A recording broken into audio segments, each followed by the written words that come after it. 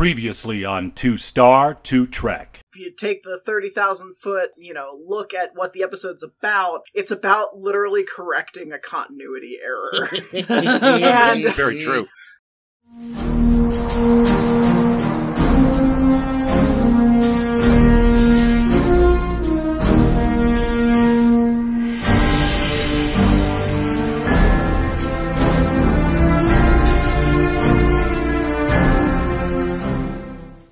Greetings, friends, and fellow citizens of the Terran Empire.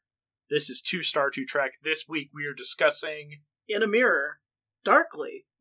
Episodes 18 and 19 of the 4th season of Enterprise. It is a fantastic Mirror Universe episode. My name is Ryan. I have, of course, with me my lovely co-host Caitlin. We have 3 fantastic guests who have all donned their goatees for the evening and we're ready to talk the Mirror Universe. We have Beres, Derek, and Stacy ready to join us and talk all things on the other side of the universe.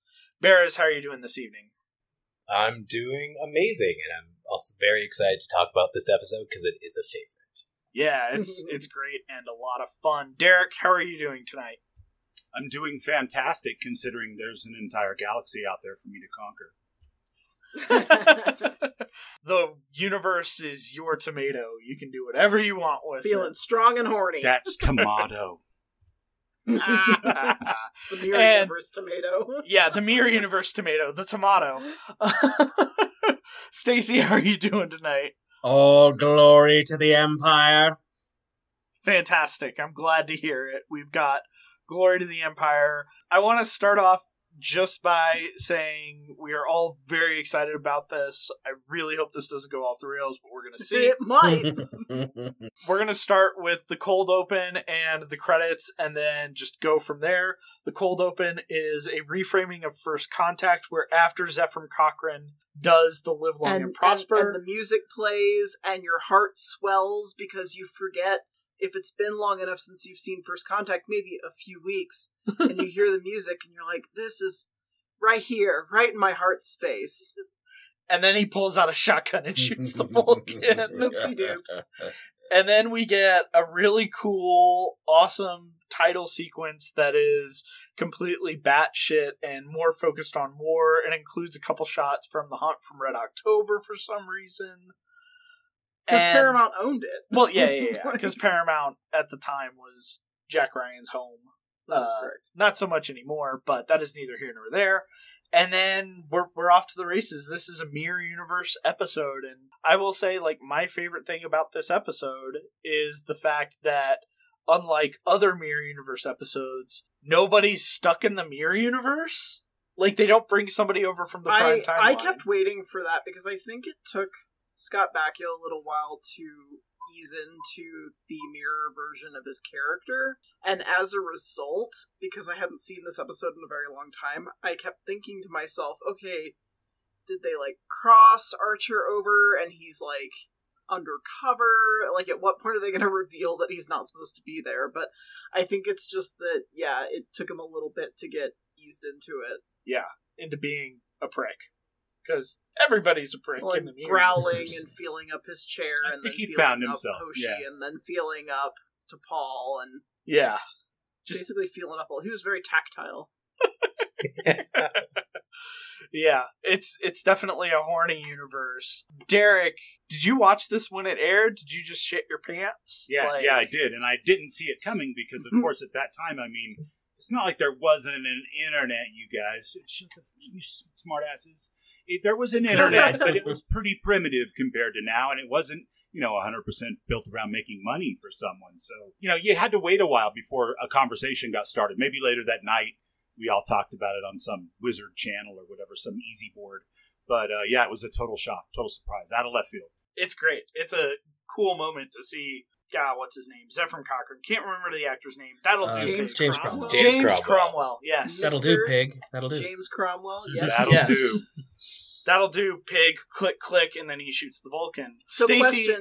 question though, is this what would be like to borrow from another universe, the Nexus point, or is there where's the branching off point for the mirror universe? Because, like, I think we talked a little off mic about how there are, like, recurring characters that even hundreds of years later still manage to, like, be born into this universe.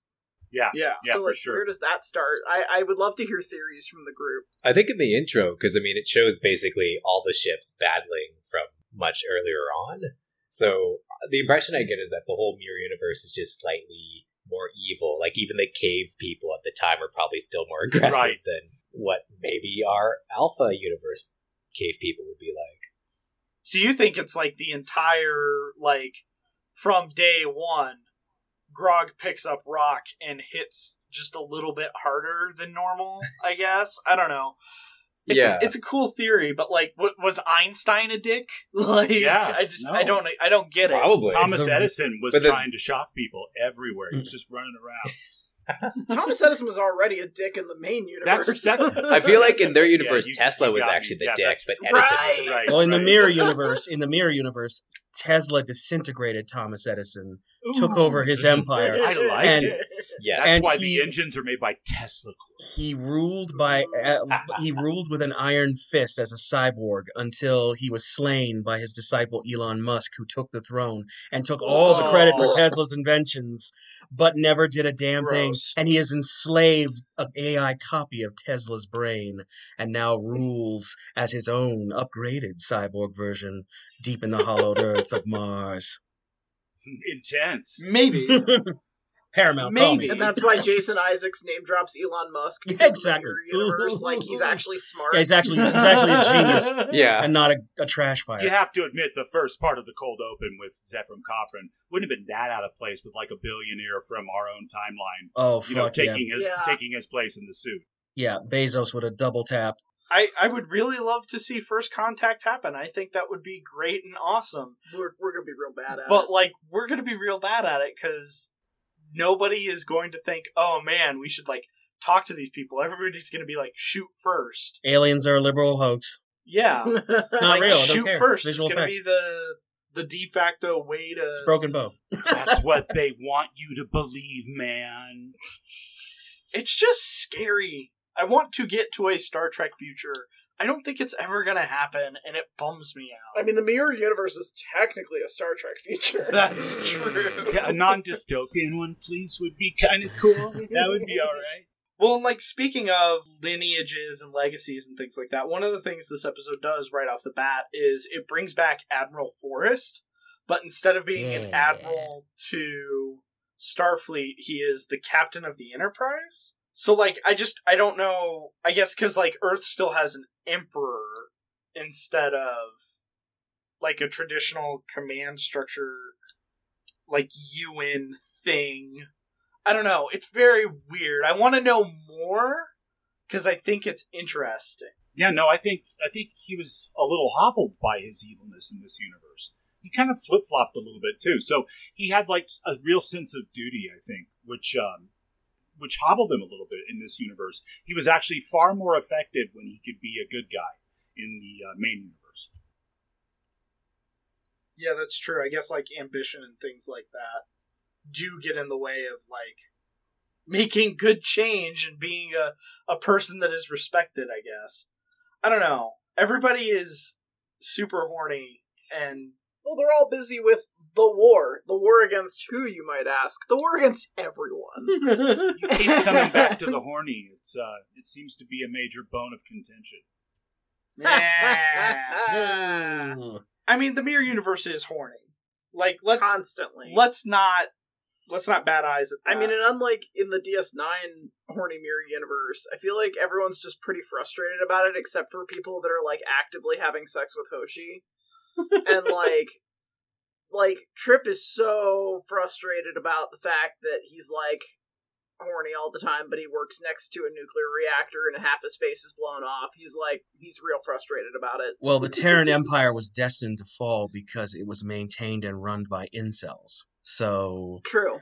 they are all so repressed and so buttoned down that the sexual energy exploded in a violent revolution.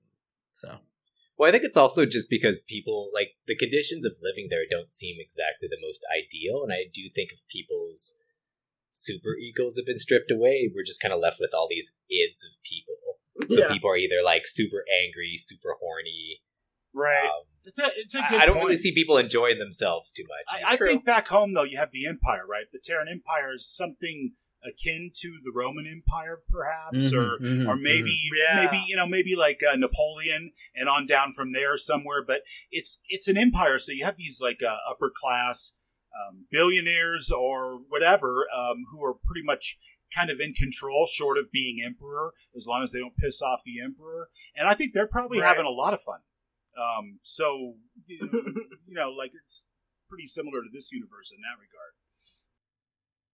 Well, and like one thing that I think is really interesting that I think is a pretty quick moment that's glossed over is at one point after Archer betrays Admiral Captain Forrest, he goes to Mayweather and is like, I want you to be my right hand.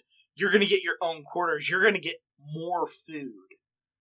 And I think that that's like kind of a sticking point for me because like one thing I find fascinating about Star Trek is not Star Trek as a whole is not necessarily the no money aspect of it all, but there's no hunger like anymore. Post-scarcity. Yeah, post-scarcity doesn't exist, but it seems like in this They never mirror achieved universe, that. they never get there, right? Yeah, they're not based So- around altruism. The dials for altruism are way down. The dials for pragmatism are way up. Everybody's just out for self in the mirror universe. So That's a good point. It goes back to that whole id thing. Mhm. Yeah. In some parts, in a way, like they're actually getting a bit ahead too, because they also had a lot more ships at the time compared to the Prime universe, because they just have Enterprise and the Prime, but this one they actually had the Avenger, and I assume there must have been other classes of ships out there that imply like they have a fleet.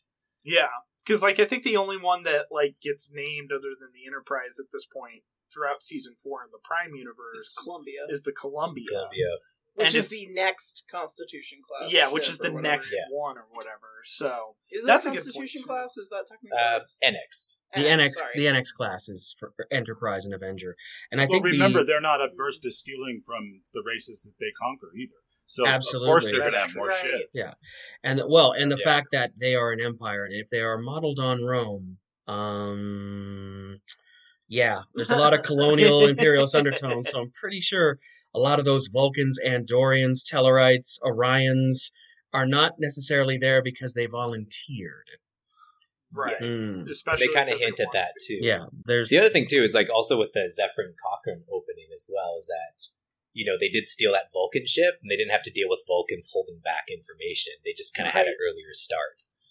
yeah. Well, and that's all of the tension of the first season of Enterprise is like the Vulcans won't let us stick our hand in the cookie jar. Mhm. They don't trust us with it. They want to see us do it, but they don't really think we'll get there on our own. But they have no reason to collaborate with us. But they're going to watch everything we try. Yeah.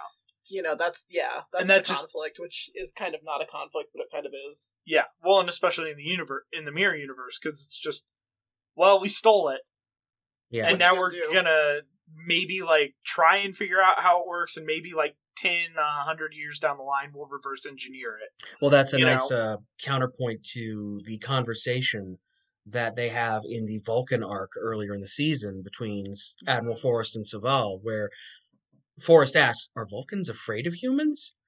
And Right. this universe, they've got every reason to be afraid of humans, because that same drive that in the Prime timeline allows humans to build alliances is that same drive for colonialism, expansionism, and imperialism that drives the Empire to become the Terran Empire to become a force to be reckoned with in the 22nd century, when in the Prime timeline, they're very much, the neighbors got a new Studebaker and now they're driving all over the country.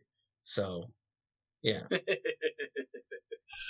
Yeah, it's cool. I like it a lot. Let's get to something actually earlier than the cold open and everything like that. This is kind of a de facto 3-parter because it tacks on from an episode of the original series. Yeah, it's a surprise 3-star 3 Trek with the Tholian web from the original series. Yeah, Sequel, because I think prequel. was it a 3rd or 4th season episode? It was pretty late. it was late. Mhm. Yeah, I want to say it Um, was season 3. But Yeah, walk us through that, guys. It's a good episode. It's a solid classic. Mm-hmm. Who wants to take it? Who likes the Tholian lore? I'll Raise your hands. I'll take the ball. I mean, I like the mystery. The Tholians of all the Star Trek aliens we've seen to date are easily some of the most intriguing because they're not humanoid in any traditional way, shape, or form. And we find out in this episode what they look like from the waist down. And it's fucking crazy. They're like crystal spider people. And it's wild. And I love that they took the initial ball of like, the 60s had a cheap special effect. We whipped up this like model over a weekend because we needed it for syndication. We got to get those episodes out. And they took the ball and ran with it. And the mystery of what happens to the Defiant is one of those lovely like Star Trek endings in the original series where like, oh, the problem's solved. Let's just sail off.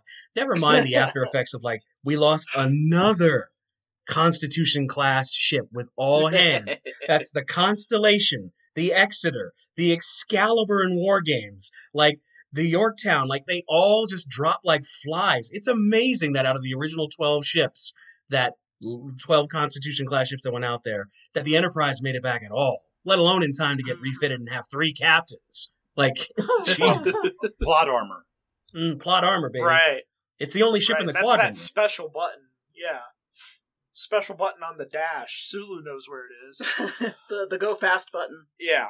Well, and the Tholian web is kind of like the episode itself is like focused on Kirk is like getting phased in and out constantly. Well, he gets stuck on the Defiant. Yeah. And everyone else is able to be beamed back at once, but he gets stuck on it, and then it keeps kind of phasing in and out. But you don't really know where it's going. You just know it's not here anymore. Right.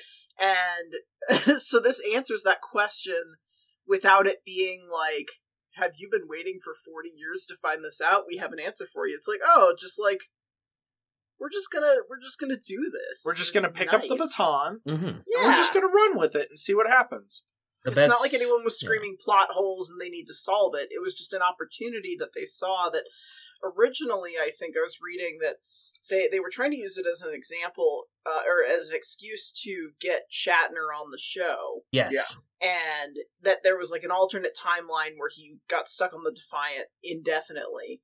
And he kept refusing, so then they had to, rewrite around that because they were like, oh, this idea is too cool, we can't let it go. Right. We're going to do it anyway.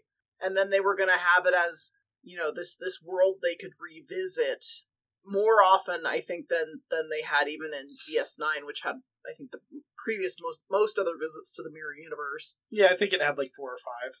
And they were gonna, in season 5, had they been picked up, they were gonna have these little palette cleansers between arcs on the main show, and then kind of show these updates to the Mirror Universe, which would have been so much fun. Can you Yeah, imagine? it would have been great. Mm-hmm. Speaking of behind the scenes baseball and stuff like that, the other thing that happens in the production timeline of these episodes is this is when Enterprise gets canceled. They were filming this. They were filming this when they got the call that Enterprise was not going to be picked up for a 5th season. And I think that is to the episode's advantage because everybody in this episode is already so angry and pissed off because it's the Mirror Universe. Especially Hoshi. And then all of them have to find new jobs in Hollywood, in the next 3 months. So, like, I think, it works to the service of the episode, but it still is just a note that probably needs to be mentioned. Yeah, can you imagine being the actress playing Hoshi and, like, the way this series of episodes ends and being like, man, if we're going to come back to this, like, multiple times throughout season 5, this is going to be so cool. This is such an opportunity for me as a character. And then literally, like, as you're filming the scene where I say, Empress Sato, they get the call and some douchebag with a gigantic cell phone is telling you, game over, friend. Yeah. I think one of the biggest missed opportunities with Discovery was that, as cool as it was to see, Empress Georgiou, how wild would it have been for them to bring back, unfortunately I'm blanking on the name of the nice lady who plays Hoshi Sato. Linda Park. Linda Park. Yeah, but Linda bring Park. back Linda She's Park great. and have her play an aged Empress Yes. Hoshi Sato, so that we could see the knife go in the back, like, because she's been ruling using the Defiance technology for like centuries, and that would explain like how Giorgio knew about and dreaded the mainstream universe, because Hoshi has been kind of the watcher on the wall as well, because she had access to all those logs, including the one that drove Right. Mirror Archer crazy. So Yep. she had Right. knowledge of the future as well as the technology. Which, I mean, it's a cool story. Mhm. Like, Heck yeah. It's very clever. I love the writing in this. Like it's just such a neat premise that Mirror Archer is haunted by what he perceives as the image of his ideal self from the real Star Trek timeline, who is just the Right. devil on his shoulder whispering venom. And another thing that I like about the portrayal of Mirror Archer is that they hint that Mirror Archer might have the first telltale signs of the brain related malady that killed his father.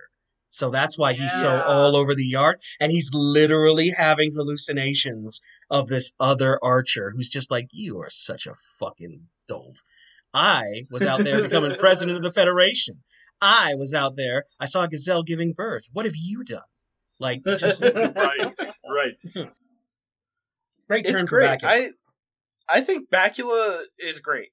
Bakula is super dialed in the second half of the episode. The first half of the episode, because it's about him trying to take the ship from Well, and Admiral he's Forrest being and, like- squirrely, but you don't know that he's being squirrely because it's the Mirror Universe, so everyone's squirrely. So, like, when he actually makes his move, you're like, oh, okay. I guess I need to, like, rewatch this with that knowledge in hand. So back to the Tholians and like the plot of what's going on. Rita's first officer, he's kind of a dick.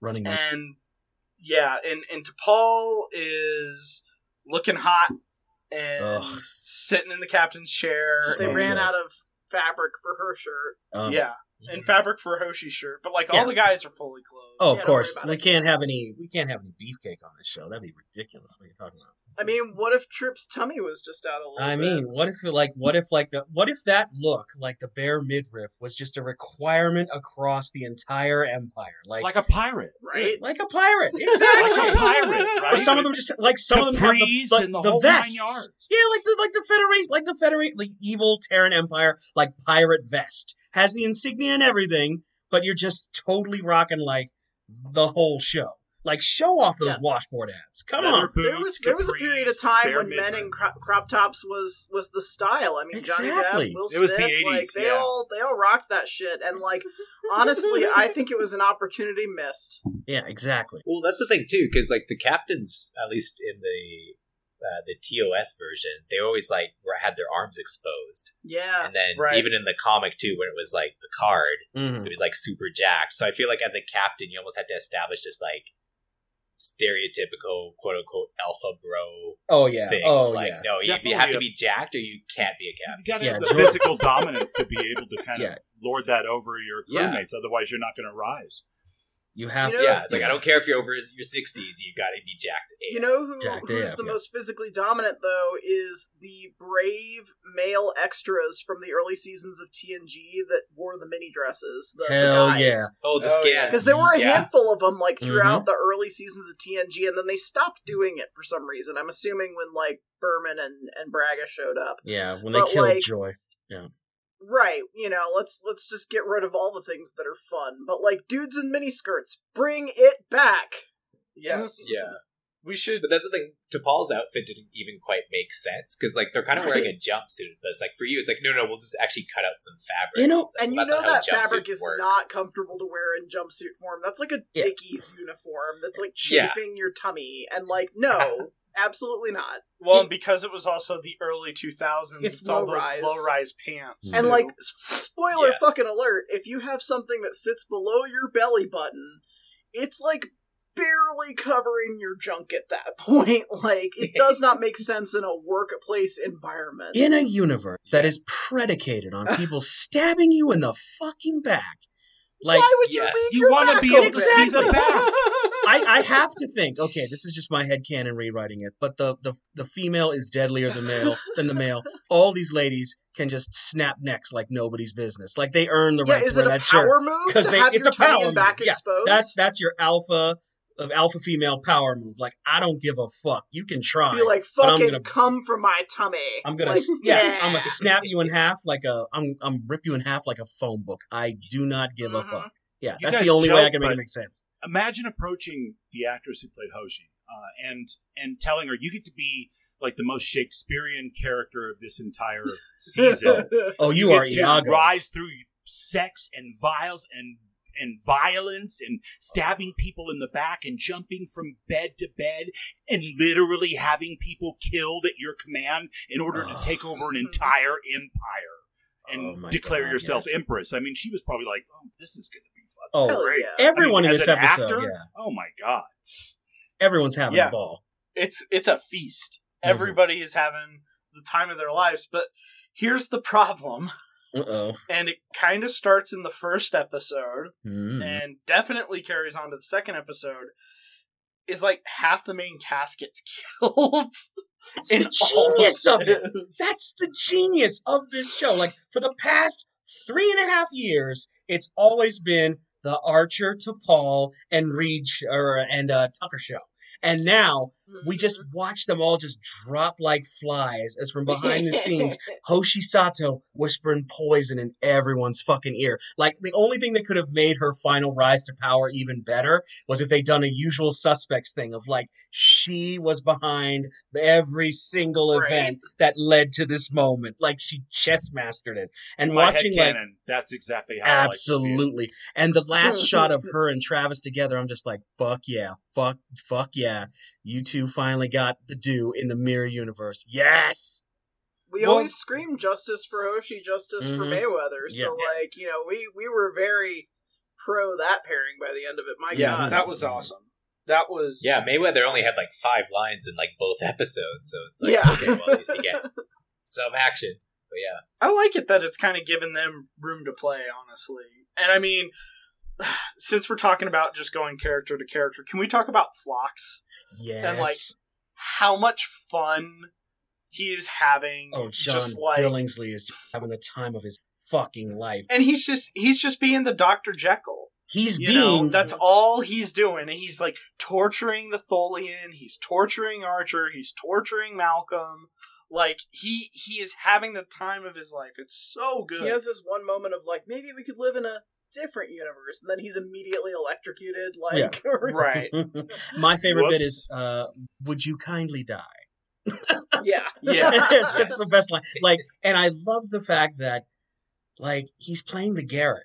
Like, he's sitting there at lunch, and he's just Yeah. so chill, laid back Yeah. in the cut. Like, if you're ever wondering, like, what would John Billingsley have been like if he played Garrick? Like, holy shit, Mirror Yeah. Phlox. Basically Like, that. Yeah, and That's a perfect comparison. and calling things forward to Mirror Mirror, Phlox invents the agony booth. Like, it's beautiful. Yes. Like, I could not have, like, if I was the writer, I would have immediately given myself a high five. Like, just like, I nailed it. I nailed it. This is going to make the Memory Alpha people go nuts. I love it. Yeah. Do you think... Okay, this brings up a question for me. What do we think Mirror Universe Garrick is like? Oh, we've met Mirror Universe Garrick. Have Unfortunately, we? Andrew Robinson has expressed displeasure with his interpretation of Mirror Universe Garrick because he just thought he was Gul Dukat.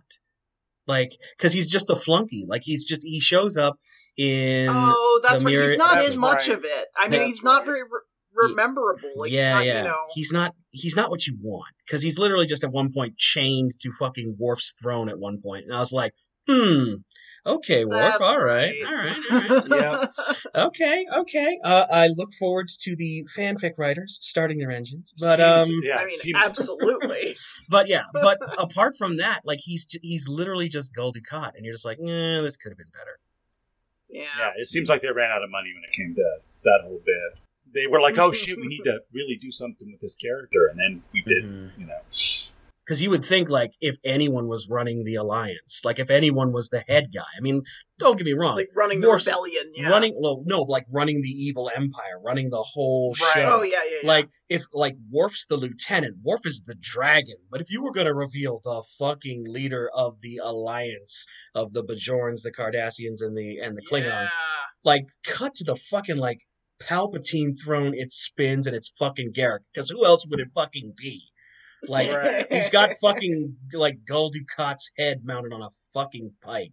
Because that's just how he Yes. rolls in the universe. He's like Vlad the Carpathian mixed with Machiavelli. It would be too good. Too He's good got, for the he's got a little bit of that Littlefinger action going on in there too, though. Exactly. Yeah, Like he's very much, constantly like that's the genius of his position where he's constantly spinning. Like he's spinning he spins the the Terrans against these people, the Bajorans against the Terrans, he spins the Klingons, the Cardassians. He keeps all those plates spinning because he's a fucking genius, but we just got this generic. Well, and that's why the Vulcans were such wimps in the mirror universes. They had no guile at all. Oh Like my they're god. guileless in both universes, so they're Mhm. like, the best that they could hope for was, I think the captain of the other ship was like, I really shouldn't betray everything. that Mirrors I've, been Soval. told to believe in. Maybe okay, I'll do it. And it's just no guile at all. Yeah. Yeah, the most gratifying thing about that episode is you get to watch Saval die screaming. I mean, who said that? Why would we Now Well- we've gone dark. Yes, we've gone a Well, little bit. and on top of that, I think it kind of plays to, and this is where I thought like the big pullback reveal was going to come, is when Mir Archer makes Mir T'Pol the first officer. And I thought that was going to be like after she leaves the room, they have this like very beautiful conversation about like, you're just a Vulcan, I'm a human. Like, don't Don't forget that. Like, here's Zephram Cochrane's gun. I'm the real assistant manager. You can be assistant to the regional manager. Right. Right. So I think that's kind of cool too, as far as like the overall like structure of the mirror universe, because like that's like the politics and the world building and stuff like that. Like that's the shit I jam on. Mhm. You know. Same. And then let's talk about the second episode. So the crew gets to the Defiant, and then the Gorgeous. Enterprise gets destroyed by the Tholian web. And yeah, we're on the Defiant, and it's all of like TOS sets and its original glory. All the Everything's beeps and colored. whirs and Yep. colors. And the nice thing is too is that the directing team from the DS9 Mirror Universe episodes, and I also believe the Trouble with Tribbles DS9 episode worked on this. Mhm. Same production and design team, same I believe directing team, and they were really able to carry that visual continuity and the shot work and the way the Mirror Universe looks felt fluid to the interactions we've seen in the Mirror Universe before, even though these are obviously new characters that we're seeing in that space. Yeah. Yeah, It not to, felt like they took the like old Enterprise set and just lifted it. Well, they shot for shot rebuilt the original Defiant set from the TOS episode. Yeah. Like, they used all of the original references. I like all the beeps and whirs. Yeah. It's great. yes, absolutely. The classic Jeffries tubes, like they make the Constitution class starship from the '60s look so gorgeous, and in contrast, like they could have updated it a la Discovery, but I think that this was like this two-parter. I mean, if we're being real, if it's just between y'all, me, and the lamppost, this is the love letter to the fans. Like I know Rick Berman says Yeah.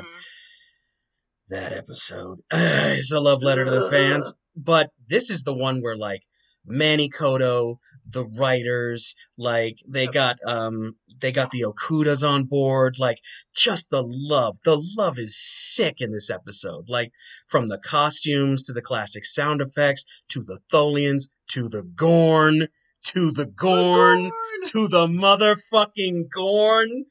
Oh, I don't like. I was How disappointed dare in you. the Gorn. It's Gone shitty from my Alien, sight. guys. Come on. be gone from my sight. I kind of like It's the classic shitty Alien. Kirk.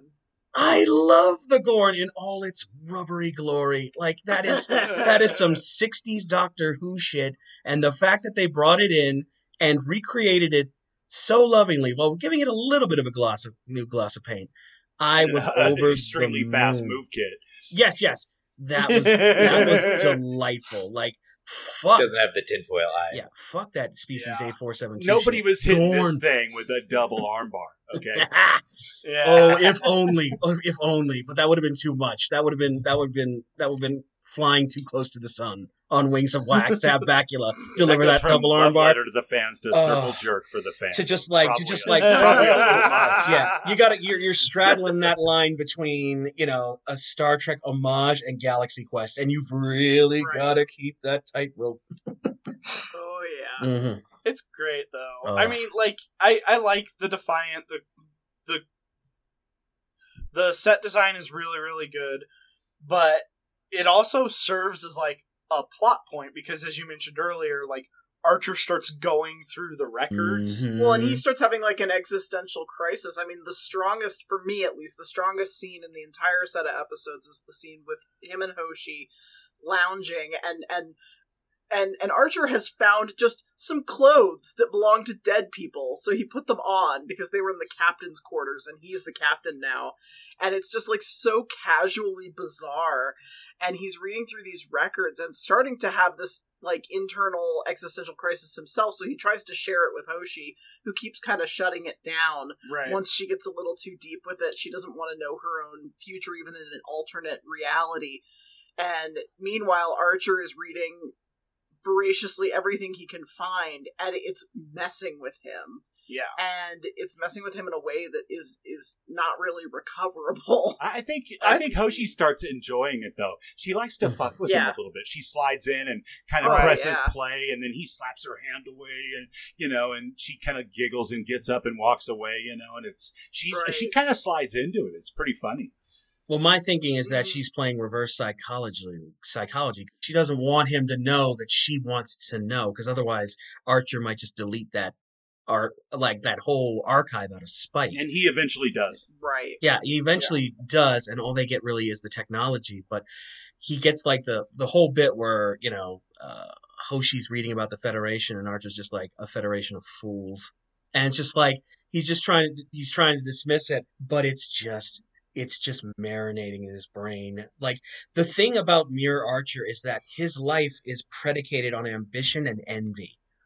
Like, he envies Forrest's position, but when he gets Forrest's position and becomes captain of Enterprise, it's not enough.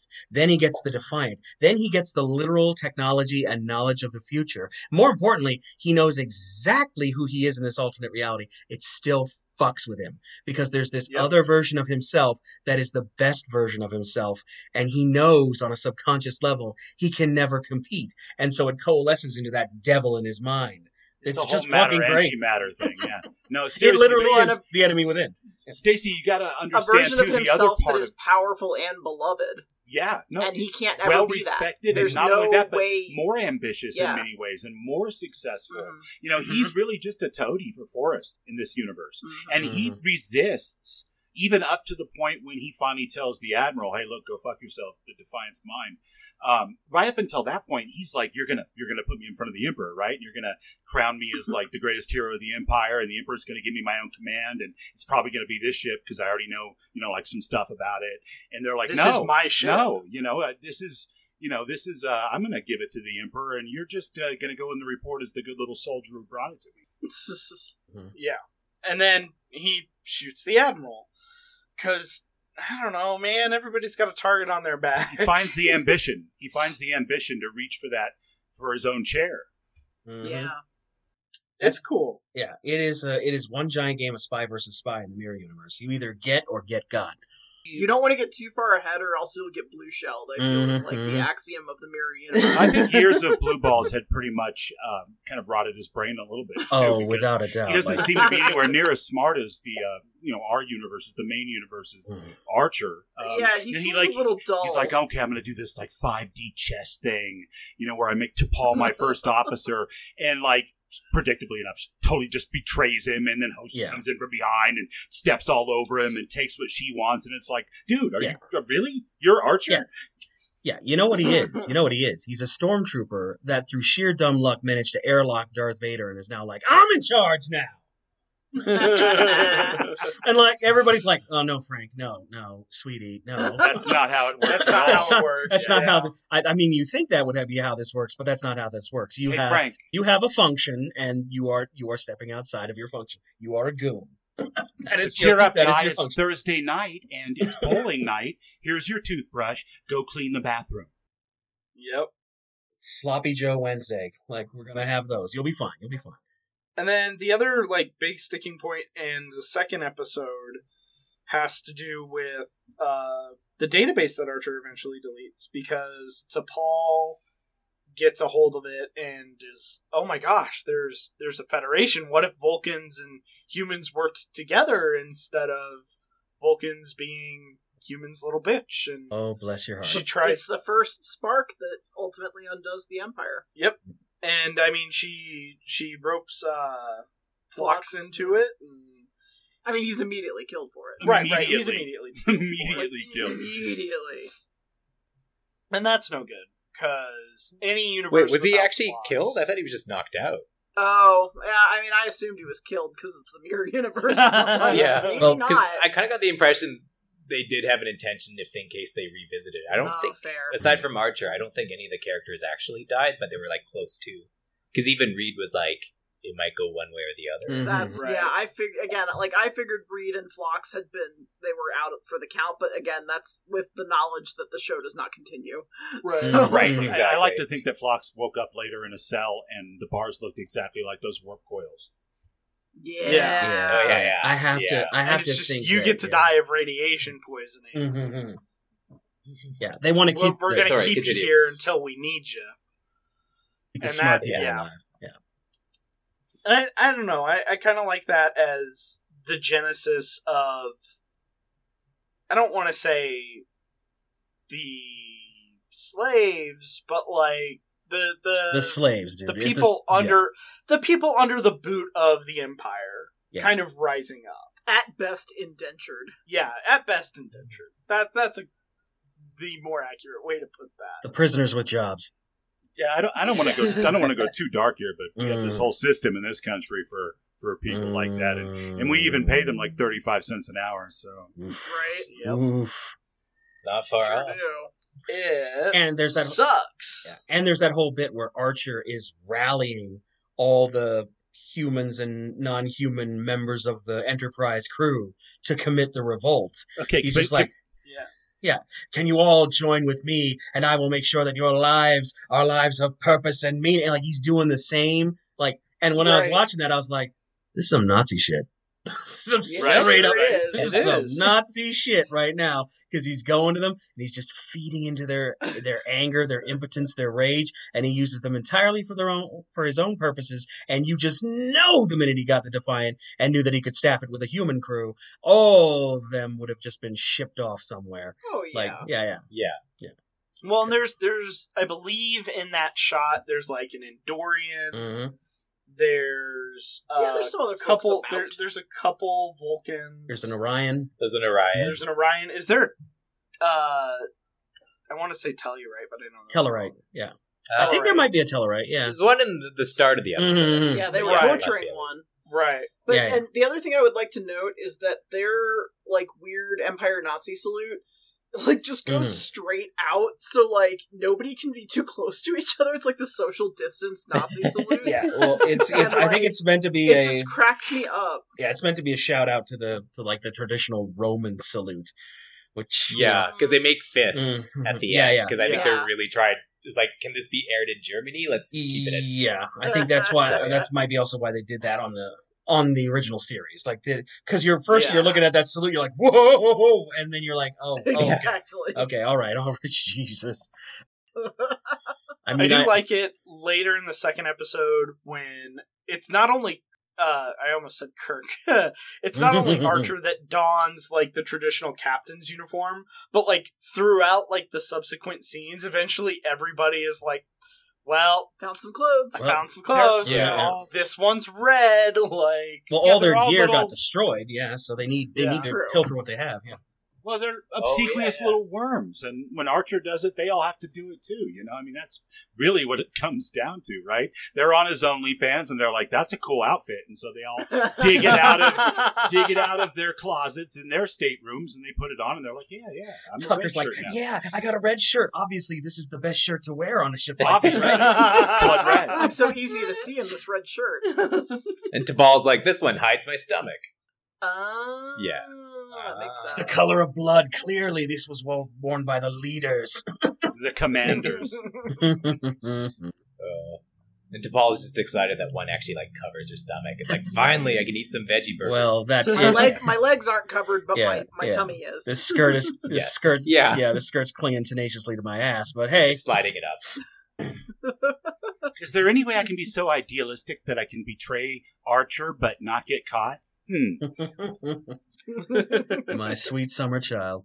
and then of course, like we get to the ending, which like I mean we've already talked about with So badass. yeah, with Beautiful. Hoshi killing Archer and blowing up San Francisco Sure. Just with the Defiant, and amazing. it's Like you do. Yeah, and I am the ruler now. Like It's about you know, sending a I- message. Look at me. Look at me! Look at me! I I am am the the captain captain now. now. Right? Right. That's exactly what Yeah. she This says. is a universe that doesn't have email. So when you send a message, you really gotta hang it out there. You're not just gonna CC everybody on Earth and go, "I'm the Emperor." Yeah. Oh my God, yes. And you just know she built her palace on top of the ruins of that previous emperor. It's like, Oh, Oh, absolutely. like Oh, she's just yeah. like, absolutely. I want to remind you all of how fucked you are every day, and the Defiant orbits every day. You see it just overhead in the sky. Because fuck all of y'all. I got mine. You better get yours. Am I not capably murderous? Am I not ridiculously attractive? Oh, yes, yes. Also, yes. Nobody has ever made the line "Stand by for instructions" sound so fucking sexy. Like, Yeah. the thirst is real. Oh yeah, for sure. But no, that ending I think was just super iconic, and I was just like, if this was a 3-parter, I would have been here for that. Right? Yeah.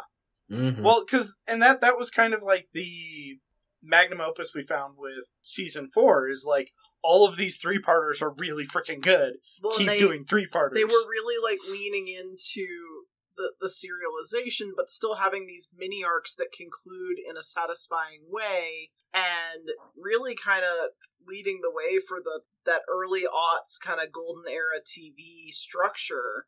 Mhm. Whether or not they knew that was the way things were going or not at the time, it works really well, and you don't see a lot of other shows now that do those mini arcs in quite the same way. No. Everything's really got to be serialized. Like now. fully serialized. You like miss one episode, like screw you. Like, what episode of Bly Manor are you on? I don't know. Is Yeah. the one where the guy dies, and like that's how you have to measure time with like a lot of these modern shows, as opposed to like the actual story arc that's currently happening.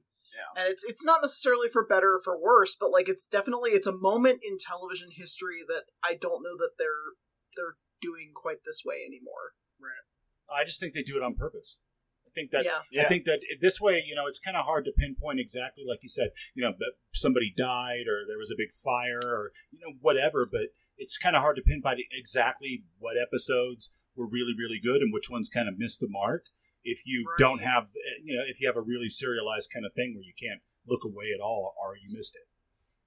And it's Right. it's developed in such a way that you're meant to binge it over a weekend and see it as like a 10-hour movie, which I mean, Star Trek, I would argue is one of the few IPs that's now, I would say like shows like Mandalorian over on the Disney front are also doing like the appointment viewing television that have the longer arcs again as well. But really it's Star Trek stepping back in with like Picard and Discovery and doing that appointment viewing so that you're not just sitting there binging having this show that you can watch over the course of 5 hours while stuff's going on in the background and you're working and you're doing other things, like you need to like sit down and like check out what's going on this week. And you need to engage with it. And you need to engage with it because it's special. They're doing this thing this week for you. And here you go. It's TV for watching, for real.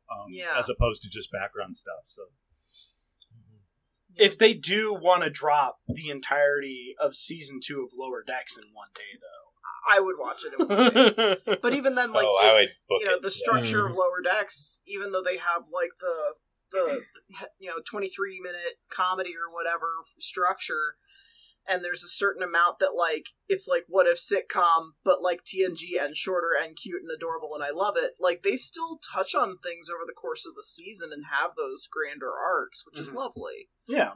And it makes it nice that like you only get the one episode a week because it's this nice little thing that leaves you wanting more. Yeah. We love Lower Decks. That's for damn sure.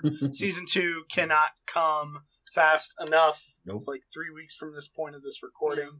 But it's the reason, I mean, you know, I've got my own issues with a lot of the Ryan Murphy shows in general, but like it's the reason American Horror Story is like unwatchable week to week. Right. Completely unwatchable. Right. But if you watch it in like 1 10-hour go, you have a fun time. Yeah, it's pretty good. And Star Trek just bucks these trends and maintains that, like, we can tell you coherent stories and we'll have you tuning in every week. Can I just say, though, that I like that there's a variety among the various treks as far as this kind of thing goes. Like, you got your Lower Decks, which I haven't started yet, I'll admit. But you can binge that. You guys like binging that. That's great. And then for me, like, I was definitely not alive and on the planet when they originally aired those episodes, but the original Star Trek being so episodic is almost like if I'm not feeling good or if I'm feeling really down or whatever, I can, if I'm going to lay in bed that day and just kind of feel sorry for myself, or if I have a cold or something, you know, and I eat some chicken soup and I put on some TV, I want to watch, you know, something like the original Star Trek. I want to watch something that is just, you know, brain and more brain, you know, and then on to the next thing maybe, or I take a nap and I don't feel like I lose the whole thing if I fall asleep, you know.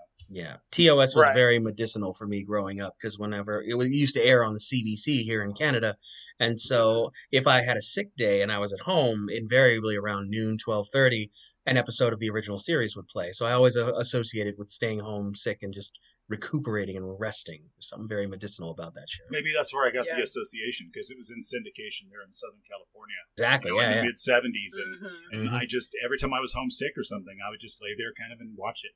That it just has always been like chicken soup for me.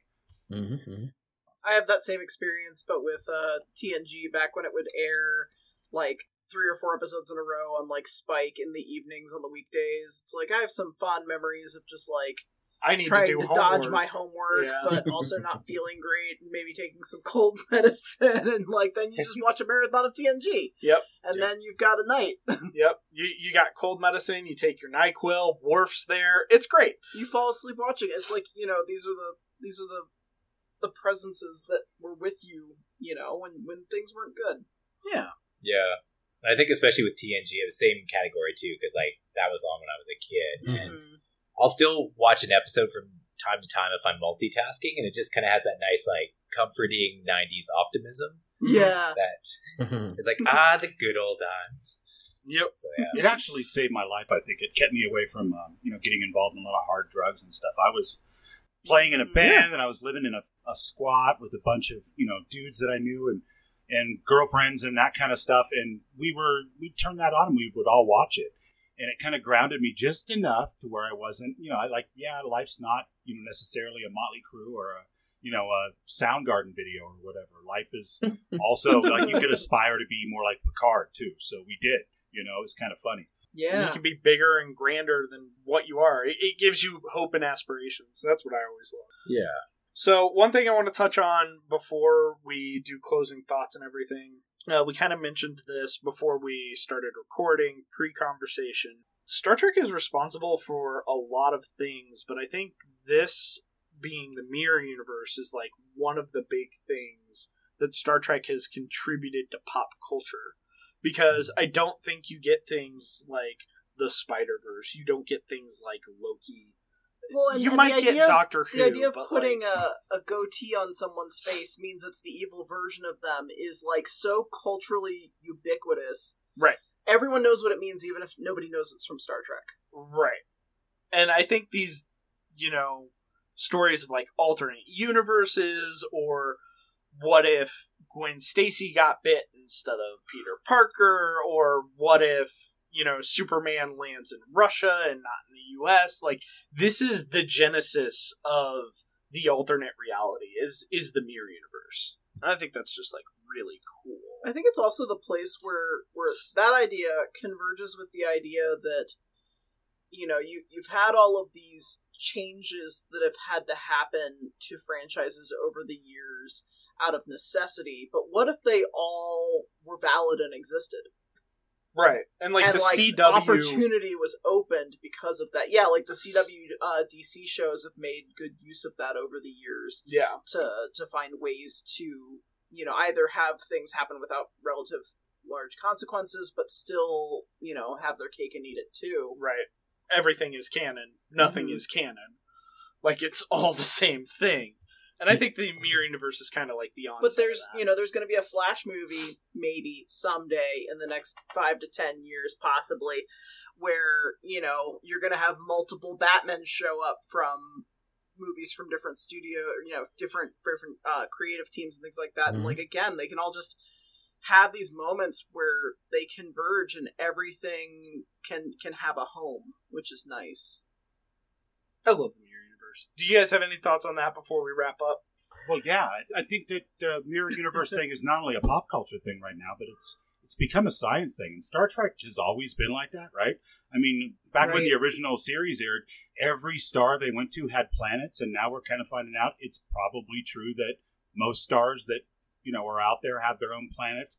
And now we've got, literally, you've got hardcore theoretical physicists, Max Tegmark, talking about, the mathematical nature of level 1, 2, 3, and 4 multiverses, and describing mathematically why these things are, one of those is probably certain, and I think that's, it's really weird how they were kind of tapped into the zeitgeist for that kind of thinking long before, not only entertainment wise, but also kind of like in the more like academic, sense. These things were in the popular kind of consciousness. Right. And I mean, we all know that, Star Trek predicted iPads and, Alexa, turn on the lights, and computer shields up red alert. Like all medical technology as well. Yeah. Ton of medical technology. But like to predicate, mathematic equations to prove other universes is kind of cool too. I wonder if all those protons and neutrons also have mustaches and goatees. That's got to be how it works, right? That's how you know. If you go far enough, 10 to something light years away, trillions and trillions and trillions of light years away, you eventually run into a version of yourself, and it's got an evil mustache. So, Yep. It's science fact. That's for sure. Well, thank you guys so much for joining us. There's just nothing but love for this episode, this pair of episodes. Beres, did you have any closing thoughts before we wrap up? Basically, just seconding everything as well. Also along the lines of how the universe kind of functions in its way, and how they're kind of developing it more in Discovery. And I do think it is kind of cool just how they almost made an anatomical difference from somebody from the mirror universe to the Prime universe. And I thought that was kind of a cool touch. Yeah. So it kind of fleshes things out a little bit more. That being said, obviously monitoring the lineage of a mirror universe compared to our own, considering that people seem to be quite disposable, and I guess the butterfly effect doesn't really mean much there. But and then also everyone just kind of talks in that sort of like angry, raspy way, which is kind of cool sounding, but seems to be a ongoing, or maybe that's also an anatomical thing. But yeah, otherwise, no, that's it. Yeah, it's aggressive speech, and everybody speaking in those same tones is but it works. Exactly. Yes, it does. Derek, did you have any closing thoughts? I think that there should be like a source book for 5e D&D that kind of lays out those lineages and the timeline and the whole thing for the Mirror Universe. Because if there isn't, I would love that job. You can reach me at that has got to be one of the goofiest conceits and plot devices ever created in the Star Trek, kind of original series era, that has stood the test of time and just become this, matter, antimatter, good and evil, mustache and virtue, and it's, I just love everything about it. Yeah, it's great. Stacey, did you have any closing thoughts? Well, the episode is a delight, and I think we've all talked it up to the stars and back. But I do have another fiction recommendation, prose. If you're Sweet. looking for some more fun in the Mirror Universe and had some questions about the end of this episode, might I recommend the short story anthology Star Trek Mirror Universe Glass Empires. It features fiction by Dayton Ward and Kevin Dillmore, based on a story by the writer of this episode, Mark Sussman, called Age of the Empress. That basically picks up where this episode leaves off, with Hoshi Sato holding Earth at gunpoint. There's also a story called The Sorrows of Empire, in which we deal with Spock being left by Kirk at the end of Mirror Mirror and what he tries to do. One of the most intriguing is the story The Worst of Both Worlds, and involves a archaeologist treasure hunter named Luke Picard, who's working for Gul Madred, and is looking for his lover Vash, and things take a turn, is all I'm going to say. Yeah. I love Mirror Universe stuff. Oh, Caitlin, so did fun. you have any closing thoughts? I mean, this episode is truly a delight, and it just makes me, so sad that they didn't get the opportunity to tell more of this storyline. And at the same time, my God, way to go out, right at the tail end with a bang and, not realize it until you're halfway through filming it. But, it's exciting to watch. It's fun nonsense. Mm-hmm. But then when you start scratching the surface, you find out, like we were talking about earlier, all of the love that went into creating this pair of episodes. The attention to detail, the fact that the dead crew on the bridge are in the exact same positions they were in on the bridge in Tholian Web. Right. Down to the freaking blocking, it's the same. It's absolutely wild. And, bravo. It's just an excellent little piece of television. Alright, I'm about to drop something on you that you forgot, and that Stacey forgot, and that Derek forgot, and that Barrows forgot. Okay. Halfway through the first episode, when Archer is telling everybody, oh, we found this warp signature, we're going to follow it, he turns to everybody in the conference room, and T'Pol turns to him and says, the science director Yes! has sat down and has determined that alternate realities are not possible. No, I'll give you guys a little behind the scenes. When that happened in the episode, and we have been laughing about the Vulcan Science Directorate on this show for probably 10 episodes now, I literally spit my drink through my nose. It was forceful, it didn't feel good, but then I kept laughing because it was so deeply funny, and it's probably the funniest joke they've ever had on the series. I agree. The science director was just not giving a shit about science. It was so pleasurable. It's my favorite dumb thing. The science directorate is the best unreliable narrator in this series. Right. That is 100% accurate.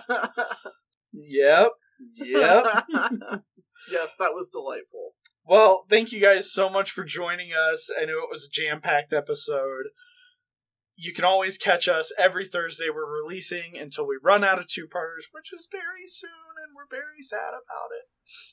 Next week, we will be covering Demons and Terra Prime, and we also might talk about that other final Enterprise episode. Yeah, that other finale. You know the one. Let me start We sharpening my knife. We gotta sharpen our knives to stab in the back of Will Riker, who is, wearing a shirt that covers his back. So how will we know where to point it? Jonathan Frakes. Because they're chef knives. We're sharpening our they're chef knives. Johnny It's Frakes, our bad Our episode. pizza cutters. Yeah, our pizza cutters. if he'd needed the money, you could have just come to me. You could have talked to me. I would have floated you a couple bucks, John. I would have floated you a couple bucks. Why'd you do this, John? Why'd you do this to me, John? So we've got a killer finale lined up for Enterprise next week. In that, Certainly kills something deep in my soul. yeah, it does. It was just starting to get good. I think I that's the know. thing that That's- stings the yeah. most. We were We'll, just we'll get there. We'll we were get just there. We'll pulling get out of the It's nose. been a stuff. long time Yeah. getting from there to here. Yeah, it has. Well, thank you guys so much for joining us. As always, new episodes every Thursday. You can follow us on Instagram and Twitter at 2star2trek. And To be continued.